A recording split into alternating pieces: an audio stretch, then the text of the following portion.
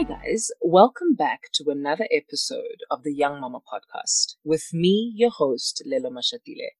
And to those that are joining us for the very first time, I'd like to give you a special and warm welcome. I hope you're all well. And for some of my South African listeners, it's been freezing lately. I hope that you guys are keeping warm.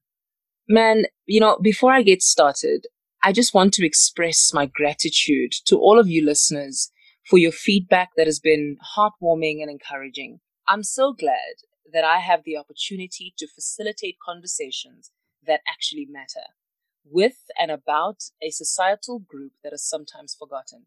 Yes, young moms are sometimes forgotten.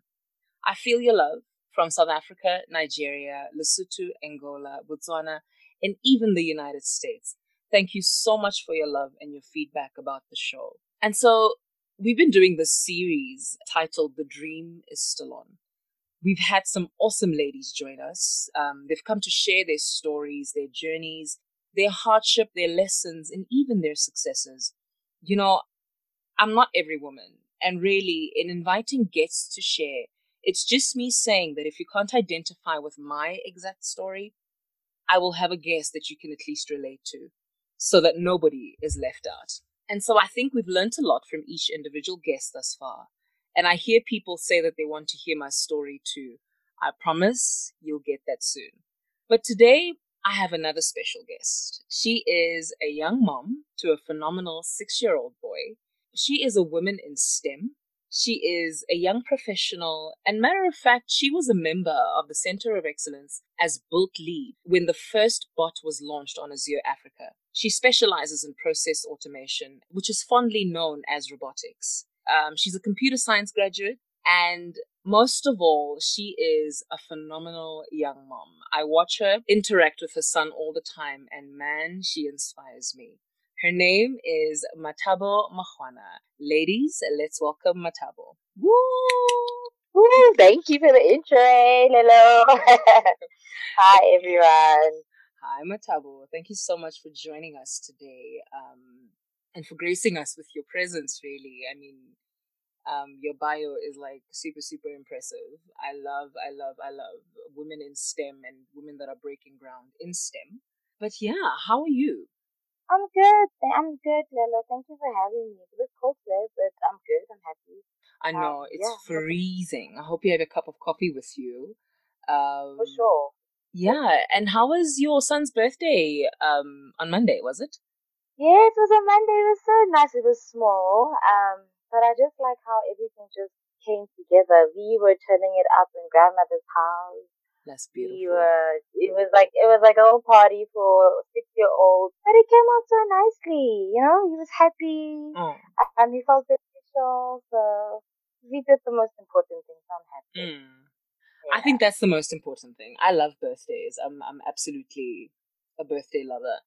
But Mataba, without further ado, tell us your young mama story. Because when I got pregnant, I was 24. Turning 25. Well, yeah, turning 25. And I was on my second, but starting varsity. And I was an account executive for a software developing company. So I think, according to me, it was early, but I mean, according to social standards and whatever, 25 was like peak. It was actually a good age to have kids. So anyway, so I had my child. So we had me and my son's dad. We had already broken up when I found out that I was pregnant. So then I told him, listen, I'm pregnant. And he's like, okay, no, that's great. Let's keep the baby. I'll be there and all of that. So here you are. You're thinking everything's gonna go well. The guy's here. That we were planning on getting married. So we had like goals. We had looking we need to manage our spending and make sure that the baby's proper and all of that. And down the line, the rules changed. He decided that this is not for him, and here you are. You can't go anywhere because you're the pregnant one, and you kind of have to make it work. You know. So throughout the pregnancy, I was alone, and I remember just feeling like, I can pay for all of these things. I just need someone to hold my hand, because here you are, it's a huge pregnancy, getting bigger, your clothes don't fit, you don't feel okay, and I just needed that emotional support, someone just to hold my hand, you Mm. know, and make sure that, it's going to be okay. Then, then obviously I got over the whole pregnancy. So obviously the guy had agreed that this was his child and, whatnot, we're going to get married and the rules changed. And then later on, I was like, no, but you know what? How about let's just get married? But his reasoning was, when you're walking in the street, at least you'll have a ring on your finger. Yeah. So for me, it just felt like, wonzama, at least, muthu wawuzama kalenyalo. And I was like, Mm. no, what? You're gonna marry me because you want to be with me, because I'm Mm. your wife, not because wazama. It's not a cover up. It's not, you're not trying to make things look good. I want it to be good, you Mm. know.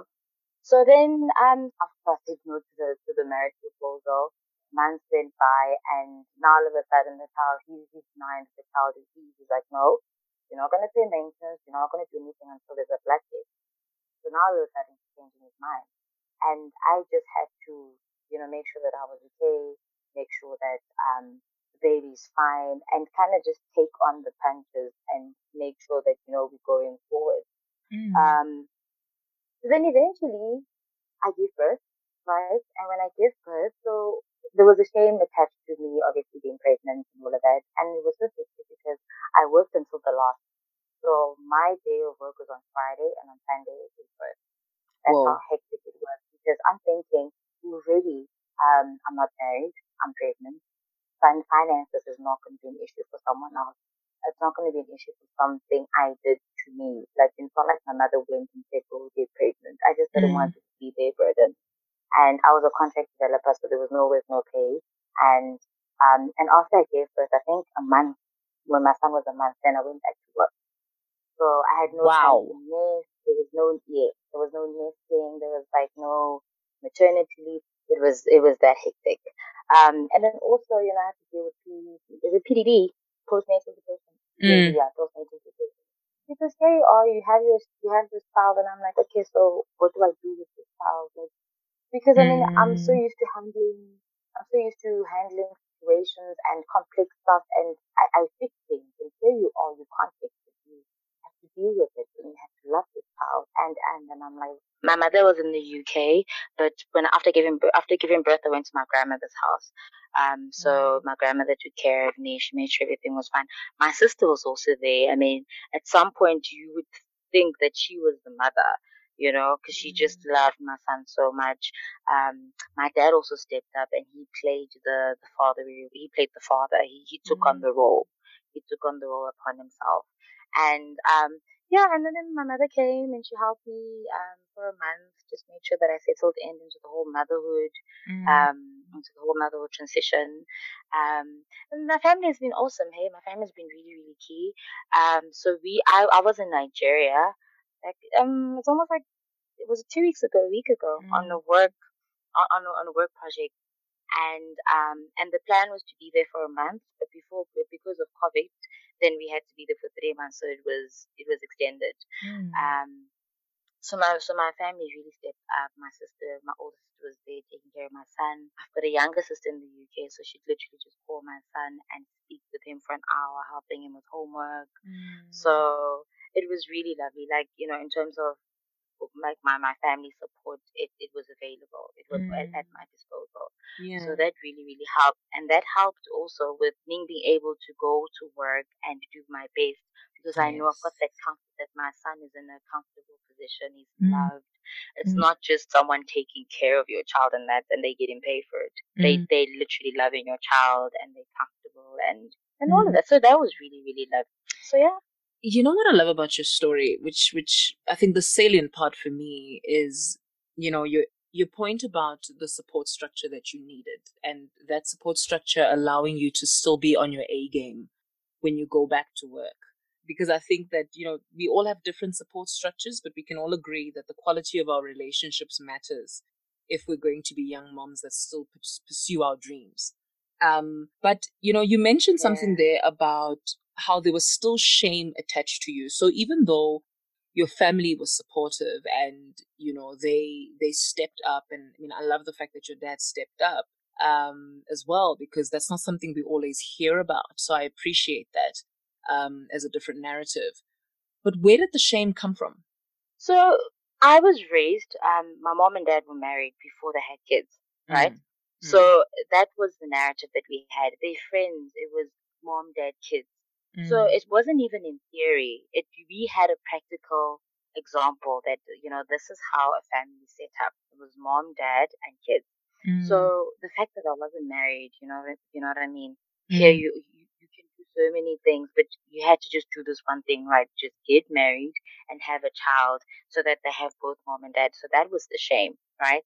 The mm, shame of not doing things right per book, and the fact that we had a real life example. We lived with one in the house.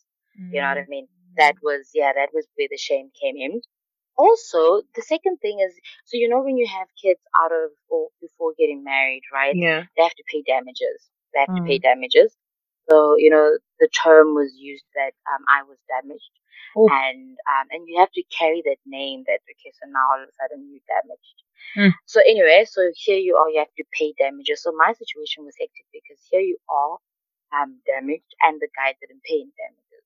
mm, So when you're beyond, you know. mm, Also, when you go to family gatherings and people are just talking, and you have your cousins that are married with kids, and you'll hear aunts and uncles saying, "Yeah, but at least this guy married you and didn't leave you with a child," woo, or like, at least you went to varsity and come back with a degree that's got eyes. You know what I mean? And you mm, literally sitting there, and like, guys, I'm here. I can hear you guys. So mm. you have to carry that. You have to carry, those, those titles, and it's not nice at all. Also, with my situation, so because the guy had already said no, this is not his child. When my son was born, then he decided, no, I'm gonna come back and step up. And yeah, I think because of anger, my parents were like, no, just no, just leave us alone because you failed to step up. Mm. So then he took me to court, you know. So Mathabo. then we went to court, and Lilo, here I am. I'm a 90% average student. I love school. I'm a library girl. I used to be the Mm. library girl. And Yeah. here I am. I'm in the same building with prisoners because my womb worked. Woo! I'm in the Listen. same, yeah, because my Listen. womb worked. So that was hectic. It was hectic. And so it wasn't just the shame, the fact that you're carrying the title damages, but the family, your child is going through, your child is going to court. You know what I mean? Now we going through court trials, and when does this all stop? You know what I mean? But then eventually I was like, you know what? If you want to come through your child, come through. And that's where forgiveness comes in. Mm. That's where forgiveness comes in, and just protecting your peace. Yes. Um, so it was a huge journey. It was a lot. It was I a can lot, understand. but Mentally, emotionally, yeah. it's Oh, taxing. Lilo, and also physically. Yeah, and also physically. I mean, I had to breastfeed my child with a broken heart. Ooh. So it doesn't stop just because now you're hurting, and also physically, you're just giving birth, right? And here you're breastfeeding, and if you're first time mom, then your nipples bleed, and then you've got cracked nipples, and you have to make sure that this child is eating while your potential husband, or supposed to be husband, is busy checking in with other girls. You have to make sure that the child is eating. You have to make sure that there's nappy. So it doesn't stop because you have a broken heart. It Mm. doesn't. You know what I mean? Yeah. So yeah, Do you know what I that was like pretty about your much my story? journey. I think, in everybody's story, you start to realize that everybody's got something. So maybe the whole situation wasn't ideal, but everybody's got something that they can look at and say, this really helped me. I think when I look at your story, I'm so grateful that you actually had a job that can, God gave you a job that would allow you to be able to support your Yeah, child, and together with very that, true. giving you the support system. And I think I want to say to anybody else that's listening that maybe they don't have what you have, but it's important to assess each and every single one of our lives and say, what do I have that is making a difference in my world? So, we all have different things, but it's important to look and recognize even the smallest things that we do have that make the journey easier for all of us. Because you can sit back and That's moan very about, true. yeah, you can sit back and moan about, I didn't have it as good as Mathabo does, or I didn't have it as good as so and so does. And you almost are blind to what you need to be grateful for, that is helping each and every Yeah. one of us navigate this journey. Yeah, so I fully agree with you because so every day when you take or when you go through a Thanksgiving session, right? You Mm. don't move from a place of, oh, I'm damaged, or I have a child out of wedlock. Mm. You move from a place of, oh, but my child's fed, my child's going to school. You won't hear that, school transport didn't come fetch my child because I didn't pay or wasn't responsible. There's Mm. a point in which you can move from. So there's a point of victory to an even bigger victory. So when you give Yes. thanksgiving, you're taking account of those things, and that's your point of departure. Yes, yes, I Yeah. love that. And I think, going back to the whole thing about being damaged, because, I think for the listeners that are listening from other parts of the world, they may not understand what that means. But, for the benefit of those that are listening, it's basically when a person falls pregnant out of wedlock, it's like paying a dowry, to say, I'm paying back the parents that I actually damaged their daughter. But I think, even speaking to you, Mathabo, I realized just how bad of a narrative that is. The fact that we call it damage. I'm like, whoa. So some of the shame actually comes from society's interpretation of the thing and not necessarily the thing, because a baby's a blessing, no matter which way you look at it, right? The circumstances to which the baby is born into might not be ideal, but the baby is always the blessing. The baby is never the problem, you know? But That's very society is true. good at giving certain narratives and certain stories to label a thing that all of a sudden produces the guilt, the shame, and the feeling of I'm a disappointment or I'm a failure comes Yeah. really Yeah. from society's interpretation, and not necessarily that this thing is a bad thing. So maybe the thing That's that we're very true. wrestling is societal interpretations, you know, and that is Exactly. what Yeah. is I becoming the agree. prison for some young moms. It's we're trapped by how society has interpreted our situation. And That's very I'm very big on, I'm not responsible for how people see me, or I'm not responsible for how people interpret a thing, but I am the steward of my own mind and the steward of my own soul. And so I'm the one that needs to say, I reject that narrative. It does not hold true for me. I am not damaged goods, right? that's very true. Sometimes we That's have very to true. practice the self-talk thing for anybody that's battling with this whole I'm damaged thing, because I can imagine it's a big deal, especially amongst us Black young African women. You're called That's very damaged, true. and they treat you like a damaged good. Um, Yeah, yeah. That's so even now, you know what I mean? They'll ask you, "Oh, you seen anyone?" Okay, but remember, Lobola's gonna go down. So it's not wow. at peak because you have a child. No, I'm serious.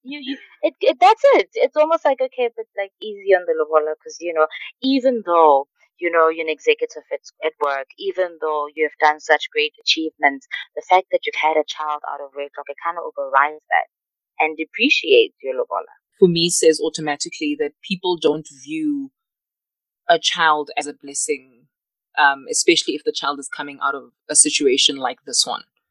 And for me, I'm Yeah, like, let, excuse the baby, move the baby. The baby is never the problem. The problem might be that's it. how this came to be, depending on a person's belief or a person's stance. But, for goodness, can we stop stoning people? You know? Can That's we it. Yeah, just stop that's very stoning true. people? Because, one of my biggest struggles have always been how we treat married parents versus single parents, and Yay! especially Yeah, young single parents, young single moms. There's, yeah. in various strata in society, or various circles in society, there is a vast difference in treatment, you know, That's like, very true. That's very true. because we treat a baby that comes from a marriage as more sacred or better or licensed to be on the earth. And Yeah. we treat the one Yep. that doesn't come from that kind of perfect setting, and I say that in inverted commas, as a mistake almost. And that for me is a problem, That's because very I'm true. like, what are you actually teaching this child? How are you affecting the actual child? So we need to Yeah, be careful yeah. how those narratives translate to how we treat the children, and the children in our lives because we love them, and every child deserves to be loved, whether they came from a married home or a single home, or, that's irrelevant. But, without deviating, Mathabo, I love the fact that we start speaking about family structures, because this week on Sunday, the 21st, is Father's Day. And, I think it's fitting that we're having this conversation about family structures and, growing up in a home that has two parents, and that being said is the perfect home. And now here you are alone in this. And, one of my biggest struggles was always having to attend a Father's Day meeting. It was daunting out of my mind because, obviously there's no one that can go in on my behalf. That's when my dad is not available. And I had to actually be there with all these men. So when my son is presenting a gift, a Father's Day gift, I had to receive it. Sometimes it came with my name on it. And it's scarring, it's intimidating. And, have you ever had to attend a Father's Day celebration meeting? So it hasn't been a Father's Day celebration. In fact, my story has a bit of a twist with Father's Day, but I'll come to that. Okay. So it's more of at school, when your child is having, I don't know, maybe your child had a little squabble with another child, and here they bring in their dad, and here you have to face this dad, and I'm like, and this dad is old, eh? You know what I mean? Older than you. He's old. So here comes my defense would be, the little corporate cheeky girl. So, the corporate girl in me has won a lot of battles because that's my strong point. Also, I think for me, it has been a bit easier, slightly easier, because I was tomboy growing up, so I can relate to guys to a certain extent. I'm in IT, so I'm always around guys. That could help. So also playing with my son, I could get him. I wasn't gentle. I wasn't all girly girl with him. I went all in and we'd have fun. But as he's growing now, I remember we used to wrestle, and he punched me so much in the stomach, and it hurt, Lelo. And I wanted to cry, and I wanted to punch back, but you can't, because that's how guys play, So you can only just be who you are. And it comes to a certain point where, you kind of see that, having both mom and dad, it's not a nice to have, it has to be there. And I'm just thankful for all the support structures where they trying to fill in where they can. Also with me, I think when my son was 4, he was 4, I told him what happened. So I didn't want him to hear the story from someone else. And I'm very open with him, I'll check in, I'll be like, okay, Pile, so listen, if you want to call your dad, let me know, you know what I mean? Let's just call him, and I'll even go on Facebook and show him his dad's photos and be like, so this is how your dad looks like. Let me know when you want to call him. So I'm very flexible. It's not like a don't touch Good. type of Good. Yeah, it's not like it's not like a volatile, little topic. Then if we just ask, then everything explodes. I'm very relaxed about it, so that he also feels that he comes from a place of, but my parents were in a loving relationship. I come from a place of love, and at least they are polite enough to have talks about me. So it's not like because of him these people are fighting, So just that mature side of you just comes in for his benefit. That's good. So that it comes from it, but it takes a lot of maturity. It takes a lot of maturity. It does. Takes a lot of forgiveness, and you have to pick your battles because it happened, and there's nothing that you can do to take it away. That's true, because and I appreciate the advice that you're giving, because I think there may be people who are listening and they probably have never had that conversation, and Father's Day has posed a challenge to some. It has been awkward in some instances because people are just like, how do I even break it down? What do I say? Because I've never spoken about the dad. So I think it's important, like you're saying, to be mature and to be open, especially, and I'm not saying this exclusively, especially when the child is a boy. That's true. That's true. True.